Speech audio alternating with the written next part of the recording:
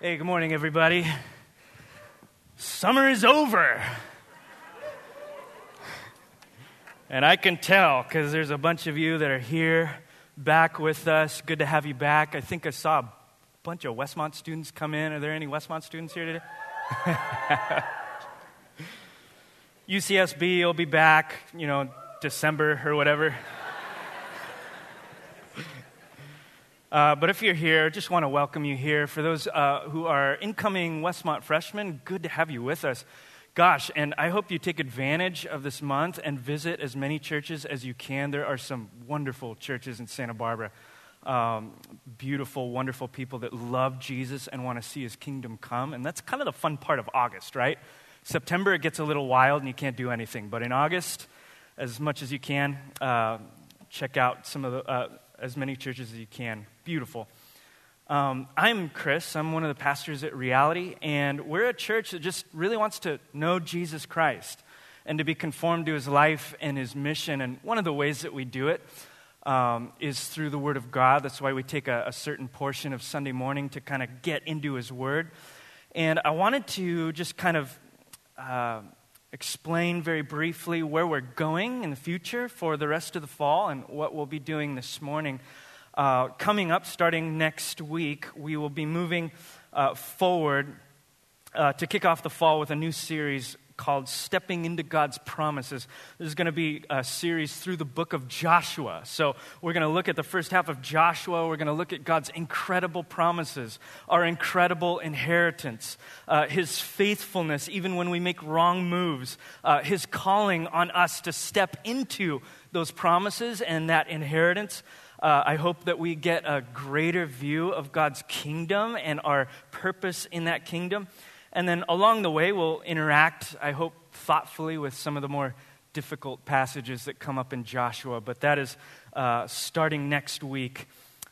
Today, we're kind of in between the summer and the fall, and we just got finished with 1 Peter, which was largely about suffering. If you're a Christian, you're going to be pulled into a lot of suffering and how to navigate that. And where we're going in the fall is into God's promises, what that looks like. And so the summer was suffering, the fall is busyness. And so right now, just kind of wanted to take a few minutes to recalibrate us, whoever you are and wherever you're going, to recalibrate our hearts and our souls to true north. And so, if you would, without further ado, let's just turn in our Bibles to Mark chapter 3. And I'm going to be reading from verse 13 through 15. Short little passage here, centered on Jesus and his interaction with his disciples. And just to give you a little context of what's happening, Jesus is doing things. He's casting out demons. He's healing the sick. Crowds are starting to form around him. And he's getting rather popular. And he's getting active. And things are looking forward. He's looking to be very active and busy. And he pulls this move with his apostles that I just want to spend the next 40 minutes looking at in Mark chapter 3. Verse 13 through 15. And I'm actually going to start in verse 7. But the focus of this sermon will be starting in verse 13. It says in verse 7, Jesus withdrew with his disciples to the sea, and a great crowd followed from Galilee and Judea and Jerusalem and Idumea and from beyond the Jordan and from around Tyre and Sidon. When the great crowd heard all that he was doing, they came to him, and he told his disciples to have a boat ready for him because of the crowd, lest they crush him. For he had healed many, so that all who had diseases pressed around him to touch him. And whenever the unclean spirits saw him, they fell down before him and cried out, "You are the Son of God!" And he strictly ordered them not to make him known. And here's our text. And he went up on the mountain and called to him those whom he desired. And they came to him.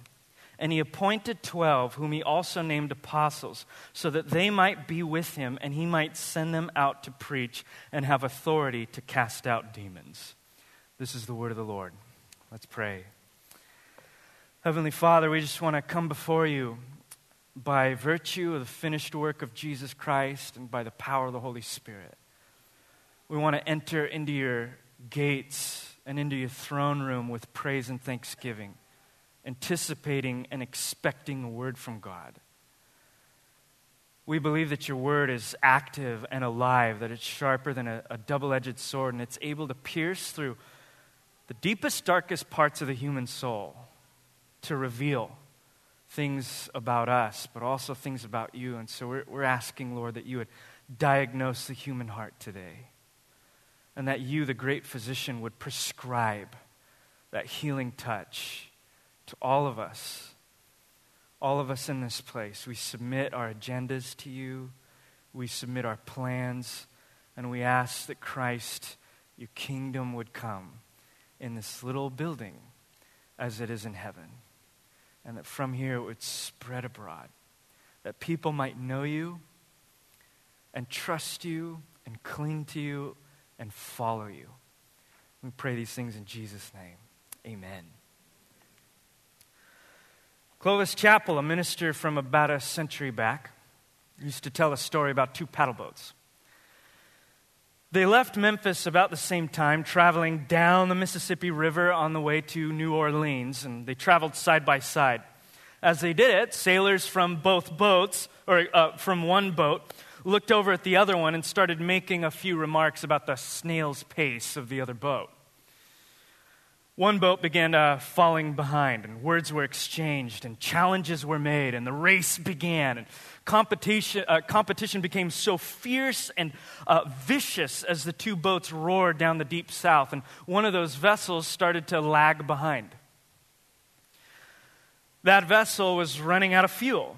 There had been plenty of coal for the trip, but not enough for an actual race. And as the boat dropped back, this enterprising young sailor, an entrepreneur, took some of the ship's cargo and tossed it into the ovens. Discovered, this stuff works as good as any of our fuel. And when the sailors saw that the supplies burned as well as the coal, they fueled their boat with the materials they had been assigned to transport. They ended up winning the race, but they burned all their cargo. Clovis Chappell goes on to basically make this statement that we too, you and I, have been entrusted with a certain amount of precious cargo, and we too are on a destination to get someplace. And your precious cargo can be anything. It's certainly your relationship with God.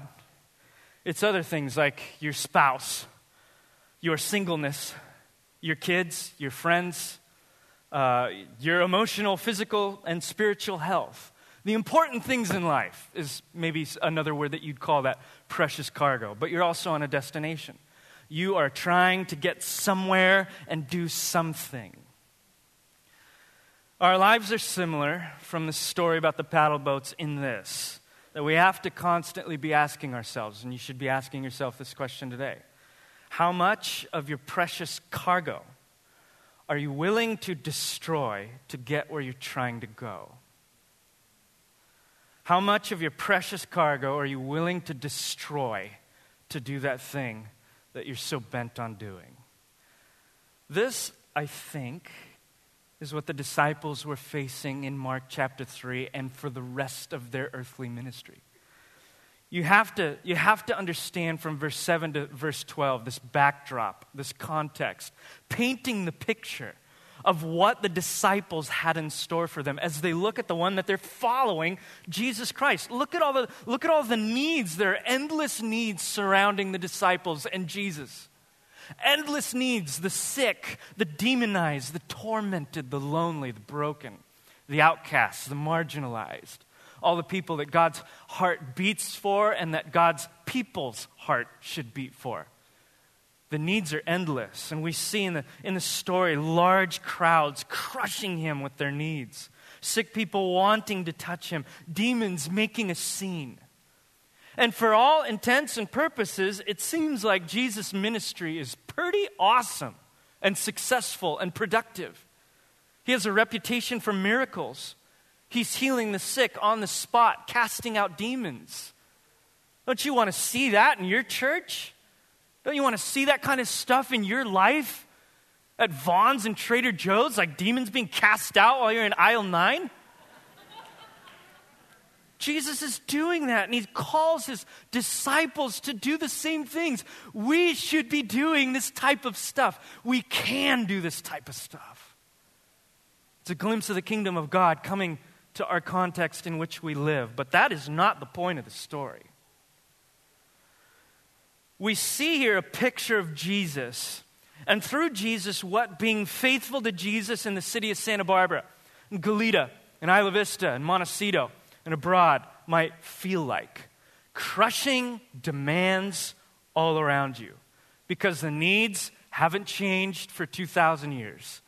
They're unending for you too, aren't they? It could be social needs. It could just be paying your rent. But the needs are there and they crush us. The problems are there and they're overwhelming. The demands are present and they break us at times. The pressure to be productive never seems to go away.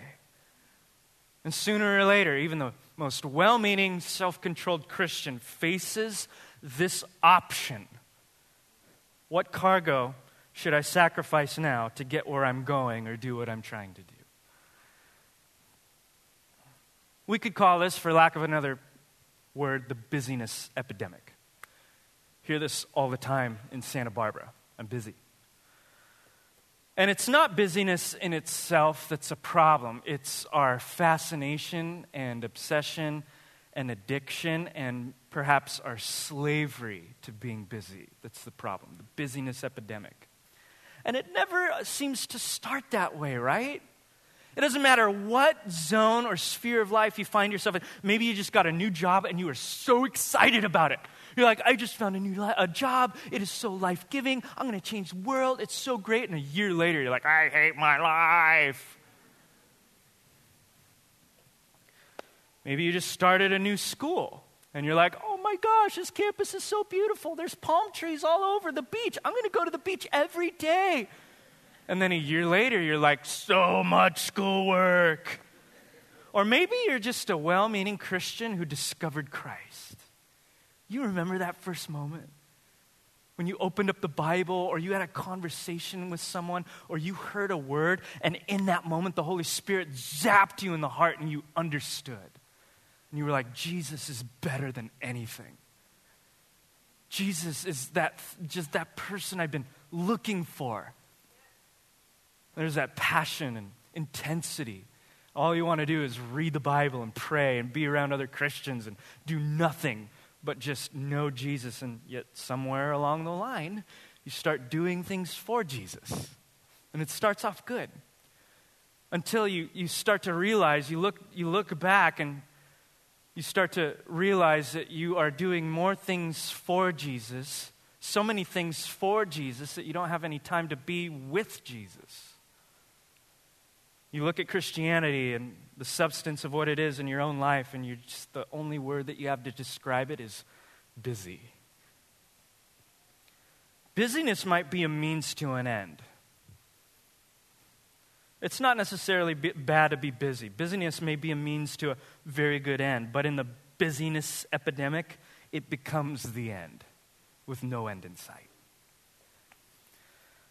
Elizabeth Colbert, writer for The New Yorker, tells a story about how in 1928 there was an English economist by the name of John Maynard Keynes who composed this short essay predicting something. He basically saw how over the years the country had been progressing. There was a boom in technology. More money was being made. The cost of living was going down. People were being successful.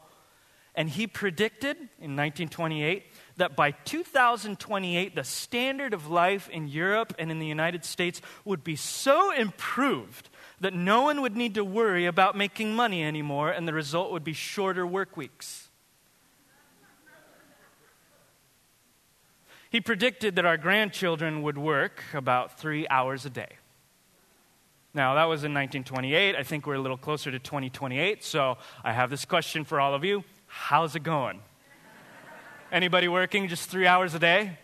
Yeah, some of us, our children, my 4-year-old, none of us, that's kind of laughable. That's not realistic. And Kohlberg, in researching this failed theory, discovered over time that underlying it was this problematic assumption. And I quote, "It's this assumption that people work in order to earn enough to buy what they need." It's that assumption that we're just there to work to get what we need, and once we have what we need, we'll be satisfied. And so Keynes reasoned, she goes on, as incomes rise, those needs could be fulfilled in fewer hours. Workers would knock off earlier and earlier until eventually they'd be going home by lunchtime, and we'll all be just leisurely basking at Butterfly Beach, just sipping our lemonade. And she goes on to say, but that isn't what people are like. That's not what I'm like. Instead of quitting early, they just find new things to need. And this cycle is strongly habit forming. Once you start getting busy in your workplace, it almost seems like that busyness spills into your relationships. And from your relationships into your family life. And your family life into your spirituality. Until you just look around at everything that you touch and all you can say to describe it is, I'm busy. Work may not set us free, Elizabeth Kohlberg goes on to say, and here's her diagnosis, it lends meaning to our days, and without it, we'd be lost. We're busy for a number of reasons, and some of them are good. I'm not saying we shouldn't ever be busy. But one of those reasons, according to Kohlberg, is that busyness seems to bring meaning to our life. We feel more meaningful when it looks like we're doing stuff. Whether we're Christians, whether we're working a job, whether we're moms or dads, when we look and feel productive, we feel like our life has meaning and significance. This is her diagnosis. For many of us, we don't just become busy to work. We work to stay busy. You ever had one of these conversations? Hey, what are you up to? I'm just so busy. Busy doing what? Things. What kind of things? I don't know. I'm too busy to think about those things. I'm just so busy. Busyness brings our life meaning, so we think. But I just want us to ask honestly, does it really? Most of you here are probably pretty busy. Probably all of us are busy. We have to be busy to pay the rent. But is it making you fulfilled? Do you get home every day saying, gosh, that was the best 10-hour day I've ever had. My soul is rested and I am fulfilled. I'm going to do this again for the rest of my life. I don't think anyone in this building would say yes to that. The objection is, you might say, well, yeah, that's wishful thinking, but you can't not be busy in a city like this. You have to work long hours. You have to be crazy in this town just to afford a single bedroom. There's no way around it. And that's true for a lot of us. The solution to busyness isn't laziness. It's just recalibration. Something that I think Jesus is attempting to do in his first disciples and through them to perpetuate through all of his disciples. Look at how Jesus redirects their and our priorities. To be sure, he's surrounding himself with people who are going to be entering into his mission. But first, he calls them, verse 13, he calls those whom he desired. I love this. This should be our first clue, that he doesn't base it on any merit. It's not like, oh, I've got some demonized people over here and I've got some sick people over here. So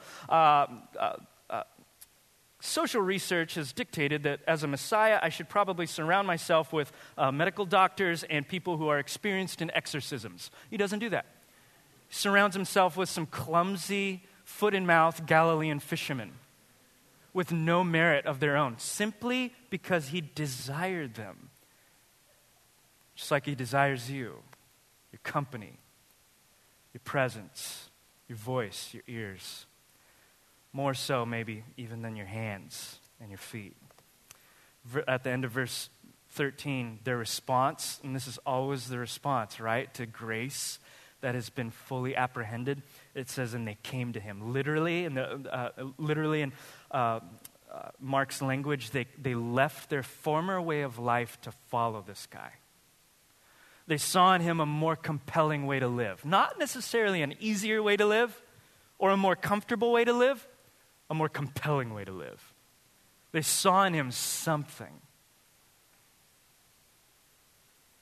And it says in verse 14, and this is where I want everything to just kind of focus in on. It says that he appointed the 12. These he would later name the apostles. And look at this line. So that they might be with him. You see that? It doesn't say he appointed 12 so that they might get busy, so that they might get stuff done, so that they might start a world-changing movement, so that they might make a name for themselves, so that they might spread the Christian brand. It says he appointed 12 so that they might be with him. If I were to ask you right now, what's God's purpose for you? Why did he save you? What would you say to that? Perhaps some of you would say, well, he saved me to be forgiven. And now that I'm forgiven, I guess, I don't know, just going to hang out in the corner and try not to break anything in his living room. Some of you might say it's to make things right, and he made me right. Case closed. Some of you might say it's to satisfy the wrath of God. That's why he came, to satisfy God's wrath and save me from my sin. Others would say it's to fix bad people and bad things, among whom I am the worst. Others would say it's so that I can change the world. He saved me so that we can change the world. And there is an element of truth to a lot of those things, but that is not the primary reason that God came after you. He appointed 12 so that they might be with him. God's purpose for you, his primary calling on your life, is to be with him for eternity in deep, loving communion. Starting now, getting deeper as you go, and ending in a flurry of eternal awesomeness that the mind here now simply cannot comprehend. Our primary calling as Christians is not busyness, it's withness. He called them so that they might be with him. Withness. Withness precedes busyness. I'm not promising you that your life isn't going to be busy. I'm promising you that in the Christian life, withness must precede busyness. We enter into the busy seasons having been with Jesus, filling the reservoir of our soul with the presence of the Almighty God who loves to commune with us and speak to us and nourish our souls. This is the reason that you were saved. We all know that verse in John 3:16, whoever believes in him would have eternal life. He sent his only begotten Son for that reason, but what is eternal life? Jesus, in a prayer in John 17:3, says, "This is eternal life, that they may know you, the only true God, and Jesus Christ whom you have sent." Put those two pieces together. God sent his Son, his only begotten Son, that whoever believes in and follows that Son would gain eternal life, which is defined by the Son as knowing him intimately and knowing his Father. That is why people are saved. That is the primary reason why they are saved. You may say, well, what about all the needs? Didn't God go into the world? Didn't Jesus go into the world and meet those needs? Yes, he did. And the needs don't just disappear, and we're called to address them. In fact, in the next line, it says, not only did he call them that they might be with him, but that he might send them out. There's that commission to mission, right? 1, to preach. And then he says, and have authority to cast out demons. Another way of looking at that paradigm is that we as disciples are sent out by Christ. There's a sense of sentness in our lives, meaning we don't have to be international missionaries to feel that sense of sentness, but we have that sense of missionary sentness wherever we happen to be. We're ambassadors of God's kingdom, meaning that you have lived in Galita all your life. Guess what? You're a missionary to Galita. To do what? To proclaim and to display. Proclaim and display what? The kingdom of God. When the king came, he displayed the kingdom by talking about it and by doing stuff that you would expect to happen in it. One of which was casting out demons and healing the sick, ministering to the poor. And so he says, absolutely, I am going to send you out. And he sent the disciples out, and he sends us out to proclaim the good news of the kingdom and to show it off with the way that we live our lives. And we will be doing those things for him if we're faithful followers of Jesus, right? We will be walking in the footsteps of Jesus. We were created for that reason as well. Paul said in Ephesians 2, you are God's masterpiece. He has created you anew in Christ Jesus so that we can do good things that he planned for us long ago. So yes, on mission to meet the needs for the glory of God and for the good of people. But our first and primary calling is intimacy with Jesus Christ. Mission comes from a deep reservoir of having spent time with Jesus. We don't nourish ourselves by being lazy and not busy and not doing anything productive. We nourish ourselves by filling our souls before engaging in mission. And this is something the disciples needed to be reminded of over and over, and you and I do as well. In fact, 3 chapters later, in Mark chapter 6, there's an occasion where all of this stuff gets to be fleshed out. And in Mark chapter 6, all sorts of different things are happening. John the Baptist just gets beheaded by Herod, kind of a big deal. Jesus described John the Baptist as kind of an important guy, maybe the most important guy ever, one of the last prophets in a line of prophets. And he gets beheaded at the behest of this mad king. And yet in the middle of that, you have to imagine the disciples seeing that. And they're like, oh, Jesus is the Messiah. He's bringing his kingdom. Oh, but there's an earthly king. He just chopped the head off of like one of our best spokesmen. What's going on? And yet even in the middle of that, they're casting out demons.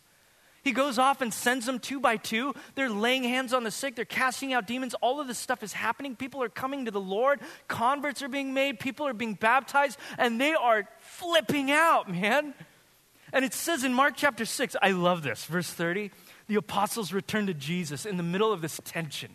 All of this stuff happening in the world, and yet all of this kingdom just breaking out. And the apostles are like, Jesus, like, oh my gosh, you told us to go do stuff. And guess what, Lord? We just got to be honest with you. We are crushing it. I prayed for this guy and like 15 demons came out. It's incredible. Like, Lord, we are seriously slaying it right now. I don't know if you know how awesome we are. You should just come on a road trip with us and see. We're doing it. Like, you can go to heaven anytime. We've got this down. And Jesus, his response to that, what I sometimes wish Jesus would say when I tell Jesus that I'm slaying it, when I'm under the illusion that I'm crushing it, what I want Jesus to say to me, or people to say to me, is like, good job, buddy. Here's a job promotion. Here's more influence. Here's a greater space for you to do stuff. And here's another platform. Go do it. Get busy. Be productive. But that's not what he does.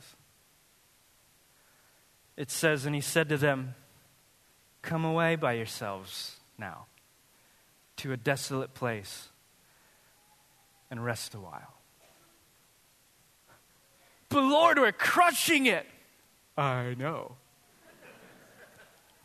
I'm Jesus. But now that you've crushed it, come away from work and productivity and ministry and doing stuff and rest a while. Take a nap, talk to me, commune. Let's chat.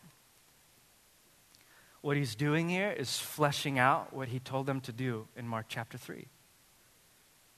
When he called them first and foremost to be with him, and then he would send them out. And once they got sent out and they started just actively doing kingdom stuff, he would then call them back to be with himself and to get filled up. Then he would send them out again, and then he would call them back to himself. Then he would send them out again, call them back to himself, filling them up that they might overflow in the world. He would go on to say this elsewhere, explaining why in John chapter 15 when he said, "Abide in me, and I in you. As the branch cannot bear fruit by itself unless it abides in the vine, neither can you unless you abide in me.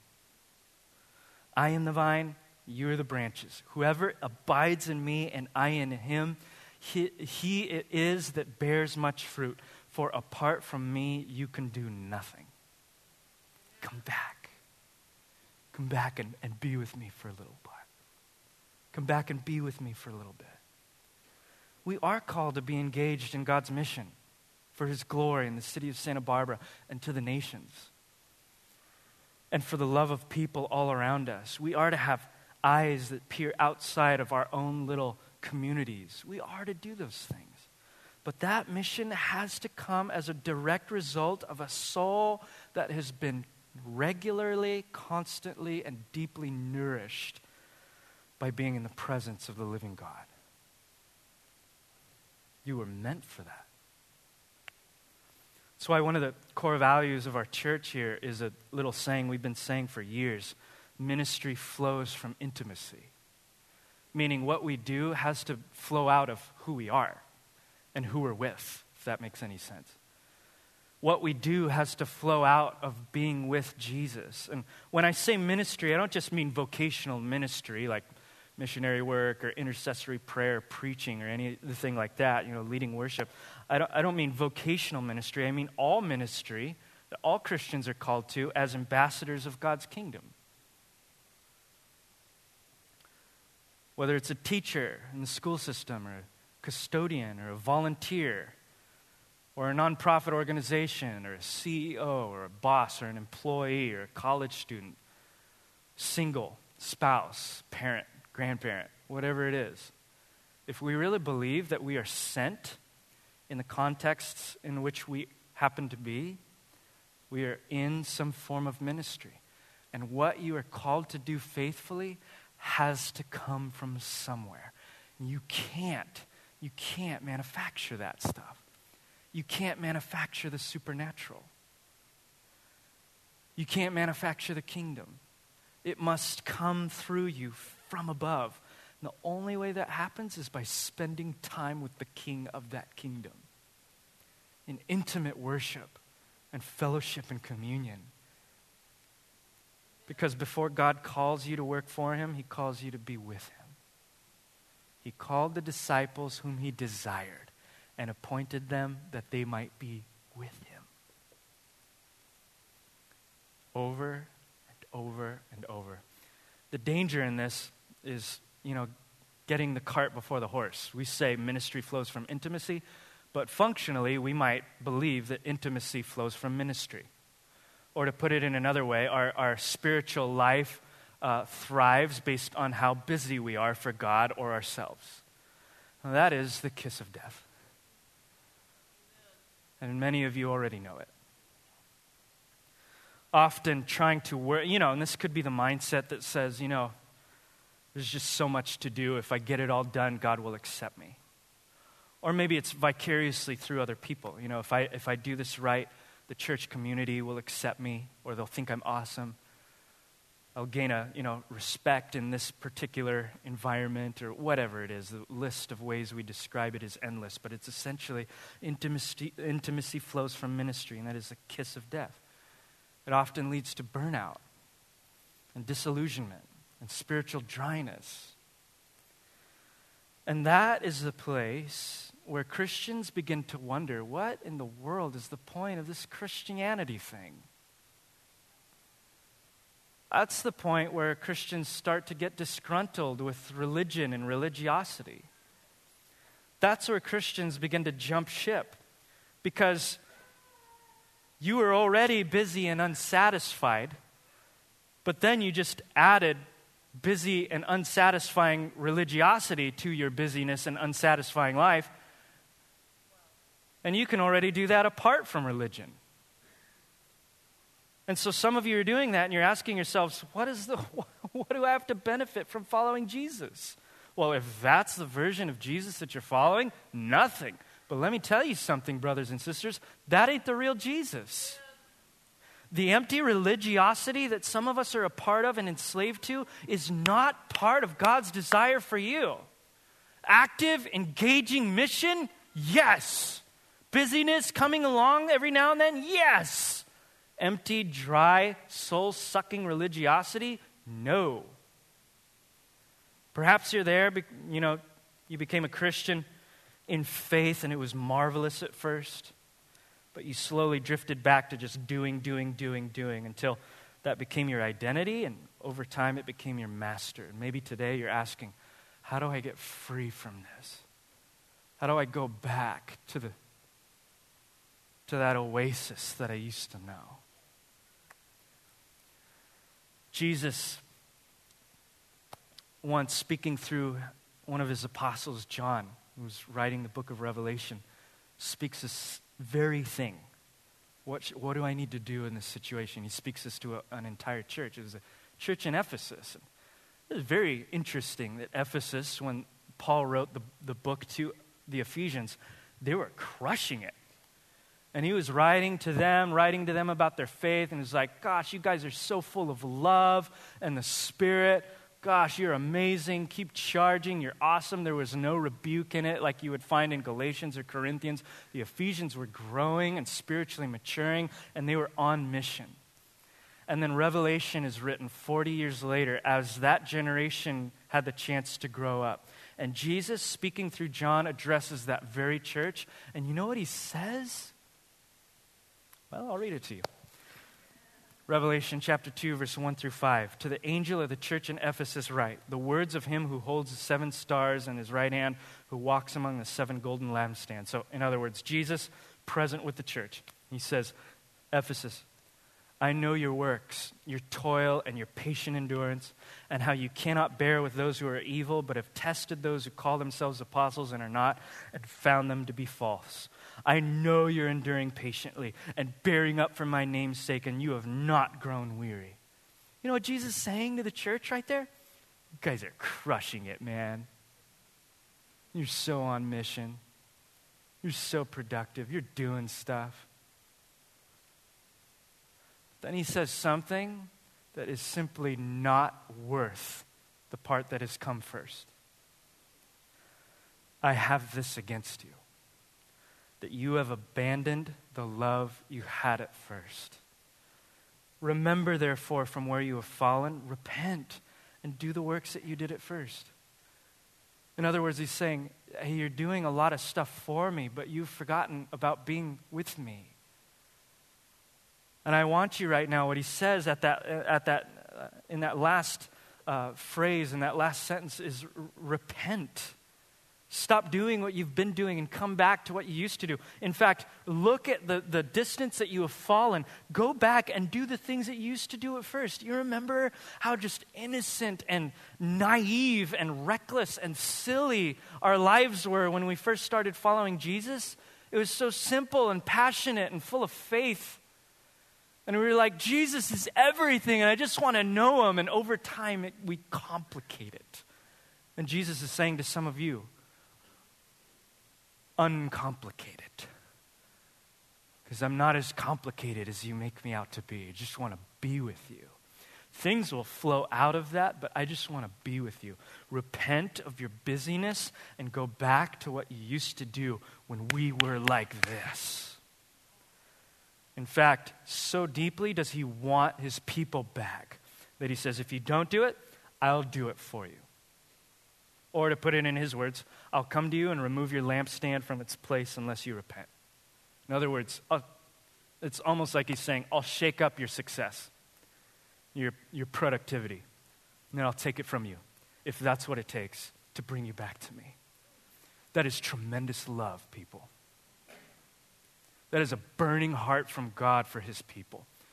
He won't even let your agenda or your ego get in the way of him knowing you.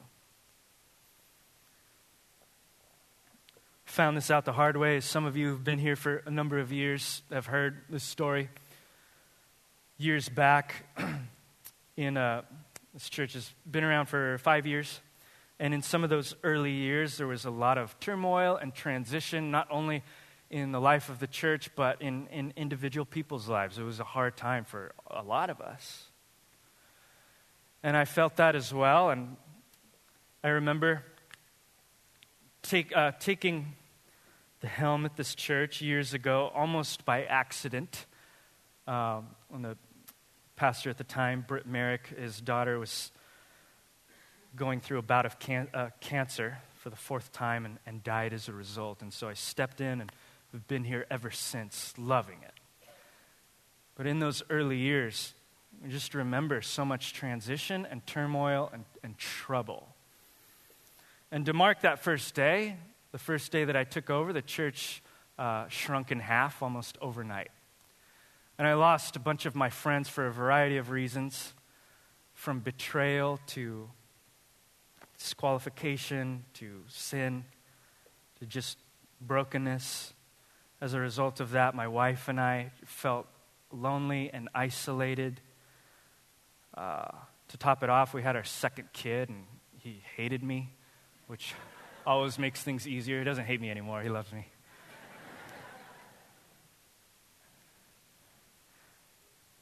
And in the midst of that season, I did what I thought was the Christian thing to do. I just stuck my nose into the ground and just tried harder. Tried to be better and run faster and be busier and get stuff done. Started to fall apart. A therapist would later tell me that I was psychologically depressed and on the verge of burnout. And if I didn't do anything to get myself help, that I would fall apart and I would take everybody in my life with me. My marriage started to fall apart, and it wasn't because of Brianna. And I got so low that it started to threaten that veneer that Christians sometimes have, where they try to fake it, because that's what you do when you're a Christian. Like, all these other Christians are looking at you, so you got to put on a veneer just so everybody knows that you've got it all together. And so I did that until it got bad enough where it felt like a lampstand was being pulled away from me. And that's where I got desperate. And I've shared this story with you. If you want to listen to that story, there's like 3 sermons out there. I did 2. Chelsea Wong did another. It's like the most viewed sermon in the history of reality. Chelsea's.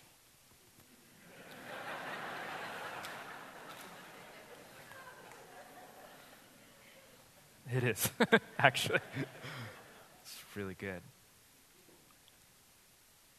And that, her message reverberated through a lot of us, I think. A lot of us began to get really desperate, myself included. And to make a long story short, there were really 3 elements in that healed me, brought me out of that. I'll just share 2. One was this understanding of our emotional health, how God made us. That self-awareness of that emotional side of the human soul, being able to look deeper than the surface and the veneer to see what's really going on for me, that was like, oh man, I've got a lot of bitterness and anger. I have a lot of people-pleasing. I have thin skin. Like, just so many things that I was ashamed to look at that had to get prodded and brought to the top for God to heal. So there was a sense of like opening and looking deep into the darkness. But one thing I never shared in those weeks past was that there had to be more than just looking into the darkness. That would scare most people, looking into the darkness, Chris's soul. There also had to be a filling of the darkness with light. And for me, that was prayer, And I had grown up my whole life praying one way through intercession, which is a wonderful and powerful way to shake the heavens. But I turned it into another way to be productive.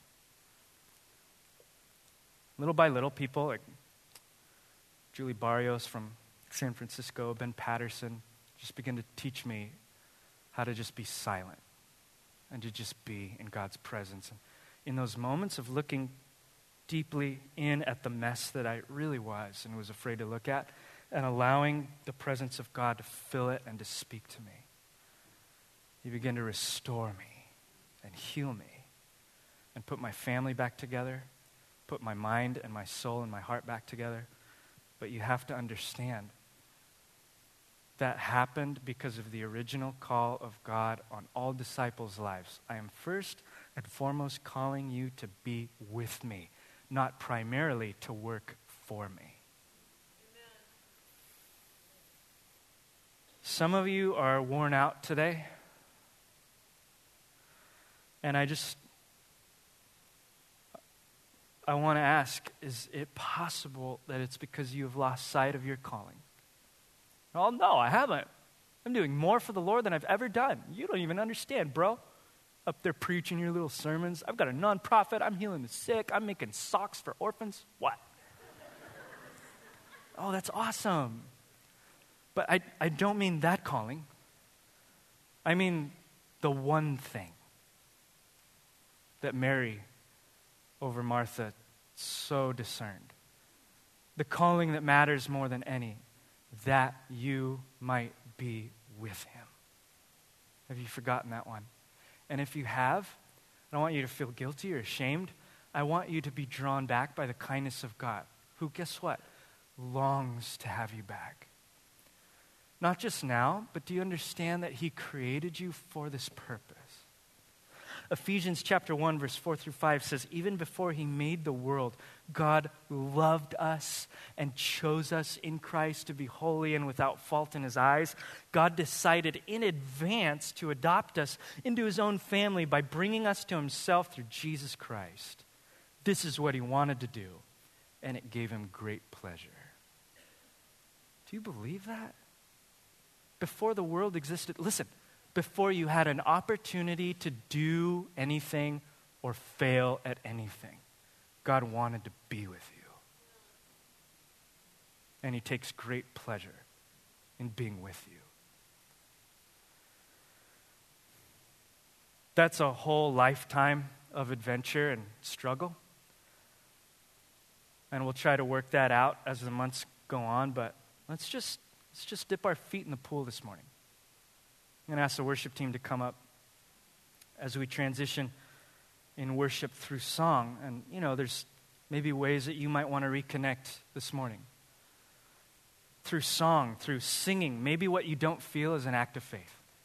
Joining with the assembly, doing it together. Maybe you just need to be in that quiet place.